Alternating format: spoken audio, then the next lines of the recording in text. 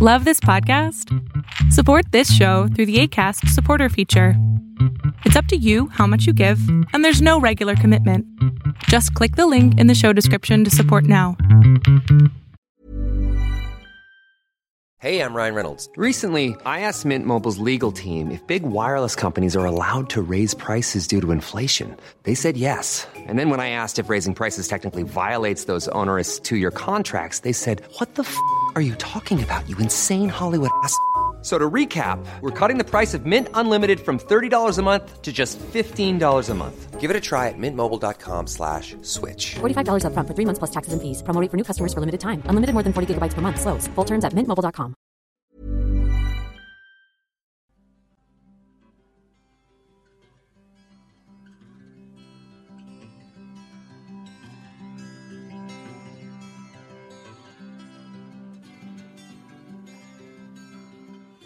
Welcome, everyone, to Beyond Surviving, the safe space for survivors of childhood sexual abuse to receive support, resources, and share their stories. Beyond Surviving is about freedom, healing, connection, and even laughter and fun. Most importantly, it's about letting go of the pain of abuse and finally moving on. I'm Rachel Grant, and I've been a sexual abuse recovery coach since 2007, and I'm the author of Beyond Surviving, the final stage of recovery from sexual abuse. You can learn more about me and the Beyond Surviving program at rachelgrantcoaching.com. Well, folks, I'm so excited to have here with me today my guest, Aaliyah Hammer-Furbert, who is going to be sharing with us about her research that she did on interpersonal synchrony's role in survivors of sexual violence. And I have to say that finishing off season 10 of the Beyond Surviving podcast with Aaliyah is really exciting because just graduated from high school, off into college, and already doing such badass work. I'm a little jealous.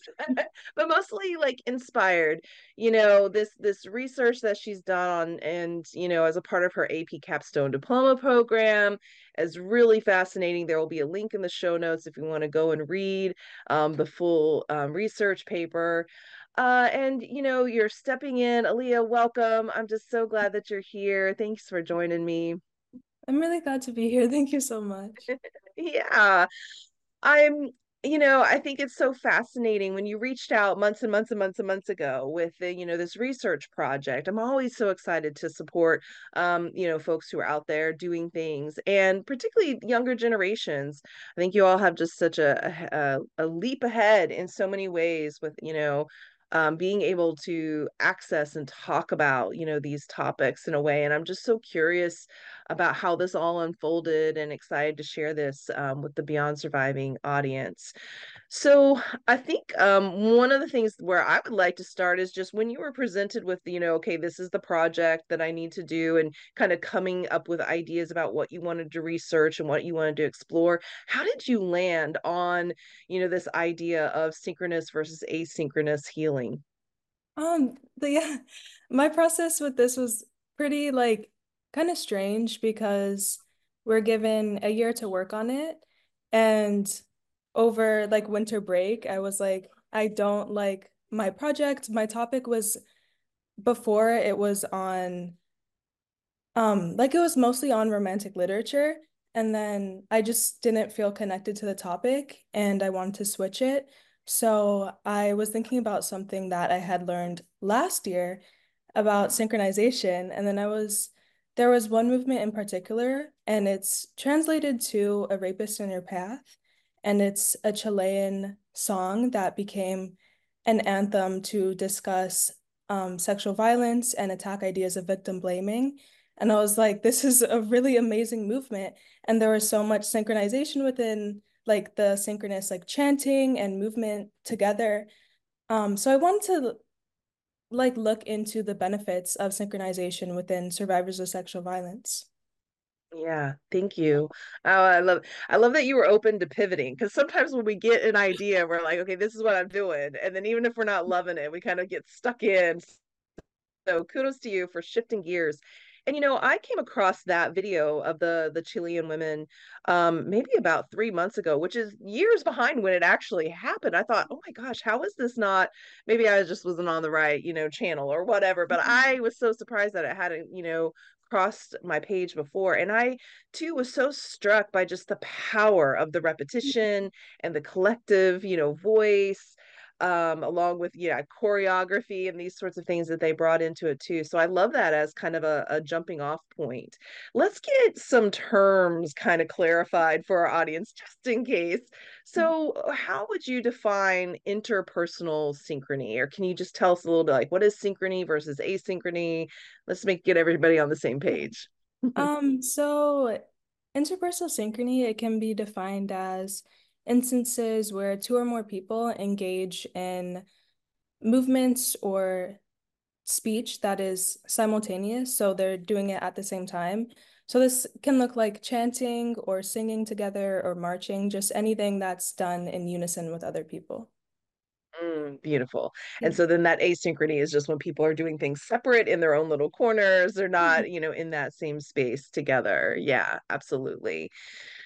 So when you started out and you were curious to explore this before you got your results, before you really dug in and saw how things shook out, what was your instinct about synchronization as far as benefits for sexual violence survivors? Well, I was thinking about the benefits just for like any population originally. So synchronization, there's a lot of pro-social benefits. So there's been a good amount of research done on the role of synchronization on like the group and how it can offer like a lot of like social cohesion and things like that. So I was curious about how that applies to survivors of sexual violence. And additionally, there isn't really much research done on the internal benefits of synchronization. Like it's mostly focused on how it can influence a group. So I was thinking about the role within like the internal benefits for survivors of sexual violence. And I think that was pretty seen within the A Rapist in Your Path movement because it was like specific, the majority of the population singing that song were likely survivors of sexual violence. So I was really curious about that. Yeah, thank you. When we think about this idea of synchronization, does this include things that people might think about, like group therapy or sitting in the same space with each other? Or is it really just that step above when there's kind of this shared language or movement or chant? Is it one and the same? Are they different? Are they distinct? I think they share a lot of similarities. I wouldn't say that they're the same, but they're probably like pretty similar, and there's probably a lot of overlapping benefits in like group therapy versus like doing like things like synchronously. So imagining having like maybe you're running a group and you decide to kind of incorporate some of like synchronous activities. What did you find were some of the benefits of that? What was the impact of having people kind of come into this collective healing of sharing a movement or sharing a language or a chant or yeah, song? Yeah. Hmm. It was really interesting to see how it unfolded within the group because I was just like scared to do it like correctly and also just worried about like some of the lyrics within the like anthem. It was like specific with sexual violence, and I was afraid of people having a negative reaction and me not knowing how to help. But actually seeing it, um, like actually seeing it come out, there was like you could see the more like immediate benefits were just like a feeling of like catharsis. Like you could see that it's just like more relaxed and being in a space with other survivors. And then there was like a survey that I did of like a pre-test versus like post-test after engaging in the synchronization. And 20 days after and 24 hours after, there was a reduction in symptoms. So originally I thought that only 24 hours there'd be a reduction, but in the 20-day period, like there continued to reduce symptoms of psychological distress. So that was very beneficial. And There was also a question that I asked about feeling connected to other survivors. And after the synchronization period, all of the participants within that group said that they felt connected. And I thought that was very powerful to feel that you're connected to that group. Yeah. Wow. I think that's so amazing. I mean, certainly so many people who experience sexual trauma, one of the first things that happens is you end up feeling very isolated, right? Mhm. Something now is different from me. I'm now not the same as my peers. And there's that sense of like nobody else knows what this is like and nobody else can must be feeling what I'm feeling. And time again, as I'm doing my work and bringing people into communities or doing group programs, that echo of like, oh, it's just so good to know that I'm not alone Yeah. is such a powerful force in that healing process. Yeah, because it really normalizes the experience. We stop feeling so separate and apart from others. Yeah. I completely agree. And even like after we did the synchronization, we just sat down and talked. Like it was something Mm, that it wasn't even like we hadn't planned to talk about it, but it was just something that like you felt so connected to the group of people that you're doing it with that you want to be able to share your story. And not all participants like really talked, like some listened more than they talked, but even I think that there might have been benefits for them as well. yeah, for sure, for sure. Yeah, there's something I'm kind of wrestling with as we're talking about, like the way that to go from being feeling very individual and separate and alone, and then how song or movement or a chant or reciting something together kind of, yeah, it generates this collective power. There's Yeah. like this, energy so that it bolsters and rises up and lifts up everyone. And there's also this way like there's a power in that when we think about like a movement for change, yeah, that we need many voices on the field, not just one. And how wonderful to start to see the social impact that it can have when we have this collective voice, but also that it's happening on the micro level too for the individual, that it's all kind of playing a part in that. When you think about taking the implications and the results of this study and applying it more broadly to the world and thinking about how we address, things that we see happening in the world, what does that make you think of? Um, I think that for like, I think the one big implication of it is it could incentivize like the implementation of synchrony-based activities for those who are caring for sexual violence survivors. So, because there is a reduction in symptoms and because participants reported an overall beneficial experience from engaging in the synchronization, this could be a really good incentive to engage in synchronization. Um, for I'm not sure exactly for like the larger society what synchronization would really look like. I think that the past social movements that incorporate synchronization and seeing how far that they have gone says a lot about its impacts on the world outside of like individuals. Also with more of like the implication, sorry. Um, I think it could like this research, when I was like thinking about my project and what to do, I found that there was a lot of research on sexual violence survivors and just like the issue itself, but there was that mainly focused on like the consequences of experiencing sexual violence and not really ways to heal from it. And then through synchronization, it kind of offers an avenue to be able to heal from sexual violence. Yeah, yeah.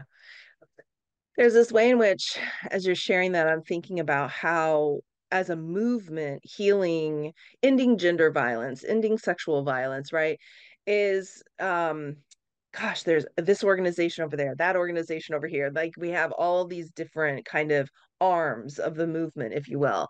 And there's no centralized kind of voice or system there, right?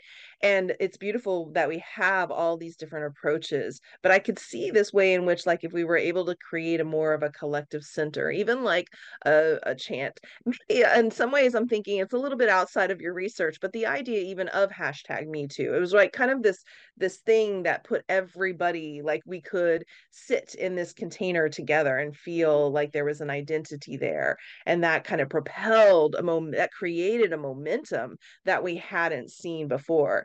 So when I think about the idea of like a song, it's like, where's the line between cult and synchrony? But Yeah. like, No, you know, that's true. Yeah. what if we all had like that song or a chant, or it's similar to like kind of like you see in AA, right? They have a certain, they say the is it the Lord's Prayer, almost like when they kind of repeat that, grant me the patience, I don't even know it, but it's kind of a little thing they repeat together at the beginning or end of meetings. Yeah. What do you think about that? What does that bring up for you? It's pretty funny because synchronization, there, like, it does have a lot of positive effects, but it can also lead to like increased conformity and things like that. So it does like Mm, to like cults and stuff. Like I could see right. just like a lot of chanting within cults. Um, but I really think that it's a really interesting connection to the Me Too movement and the like the other ways that you can feel a sort of like collective identity through, like, it doesn't even have to be through synchronization. Like there's so many ways to feel connected to others. Yeah, yeah, I love that. Yeah, thank you. So, how has this shaped or impacted just the way that you think about these issues in general, or like your understanding of the issue of sexual violence or what's going on in our society? What did you walk away with, as some insights or mindsets from doing this research? Um, I think that working within this population, it was very just like heavy to read and to I like listen to the stories of so many because they were very they were pretty diverse stories, and the diversity like of the group, they had a lot of different ages, a lot of different like ranges of like cultural backgrounds, and just like shows that there isn't a singular portrayal of what a victim looks like. Like there's so many people who have survived sexual violence. Yeah. And yeah, I think that that was probably like one of the most difficult things was just being able to um realize that although there are so many people that have been affected by it, it's not I don't want to say not normal, but it's not something that is okay because I kind of had this idea that like everyone is going to be assaulted, and that's not really like a good way to look at it, I don't think. But just knowing that there's a really diverse group of people who have been, and there's a really diverse way that people have even like conceptualized their trauma and have attempted to heal from it and understand it. Mhm. I think you bring up a really interesting point in that when something is happening on a large scale, there is a way sometimes in which we become desensitized to it, Yeah. numbed out to it. Like, well, that's just what happens, or yep, there's nothing we can do about that. And so, yeah, that place in which we start to say, you know what, this is, impacting broadly so many people, and to stay alive in that conversation of what do we do about this? How do we continue to improve and make things, better for the next generation and the next generation to come? Yeah, amazing. Other thoughts? Anything I'm missing? Any insights you gained, or things that you'd like to share or say about this work that you did? Um, I think I want to go back to like the cultural aspect of it. Yeah. Um, I wish that I had done like more research on like I wish it was more specific on like how people's culture has influenced it, because there was like a component of my survey where I asked about like how their cultural background or identity has shaped the way that they've been like the way that they've tried to understand it. And it was Mhm.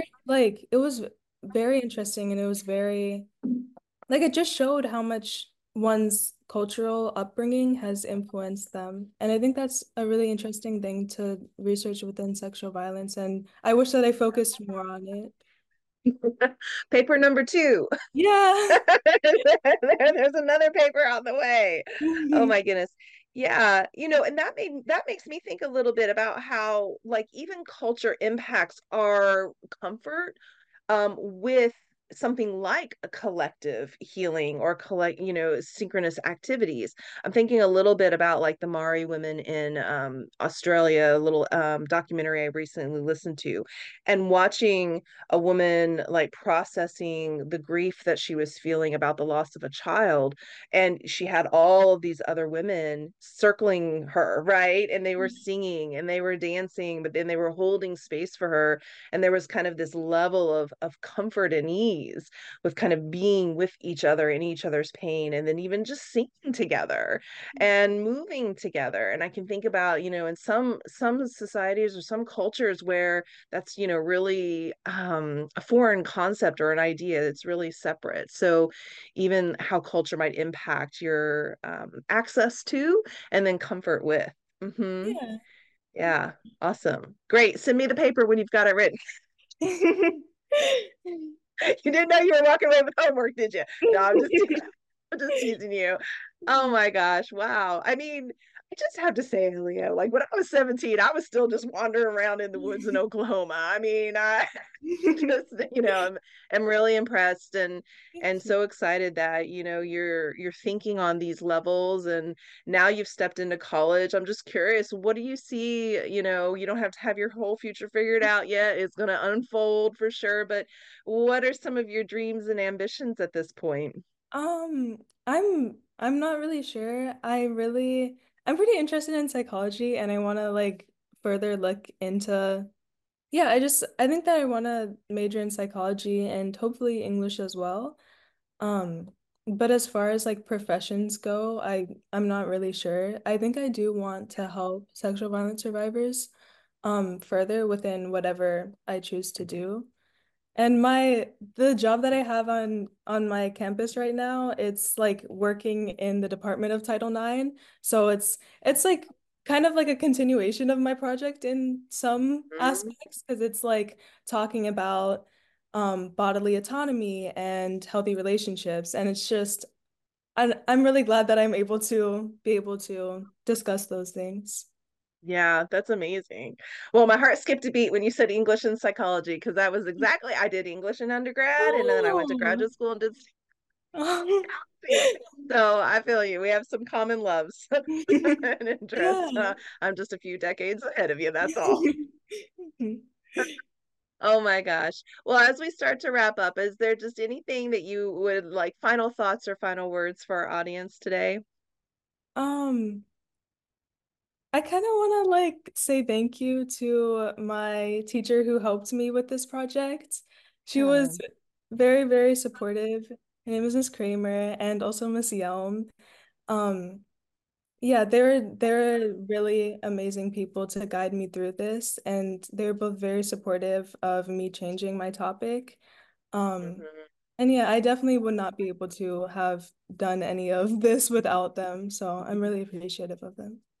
Well, cheers to those teachers. Yes, we need those good mentors and guides. And, I just acknowledge you for your tenacity and for your courage and for your badassness, and all of those things. And I just wish you all the best in your future. And please know that I'm here in your corner as a resource and a support. So as life is unfolding, if you have thoughts or questions or you want to get engaged in the Beyond Surviving community anyway, like, just know that I'm here and I'm cheering you on and so excited to see what comes next for you, Leah. Thank Yeah, you. beautiful.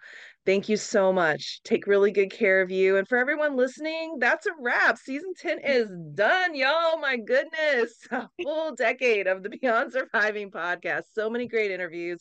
And again, what a wonderful way to wrap up with just this next generation coming hard, y'all. I mean, it gives me hope for our future. You know, y'all are bright and ready and going for it. So thank you all for listening. And until next time, y'all take good care of you. And thank you, everybody, for tuning in and joining us today. As always, you can pop over to rachelgrantcoaching.com to learn more about sexual abuse recovery coaching and explore the resources on the site. Be sure to subscribe to the podcast and then come back next time because we have so much more to share. And until then, take good care of you.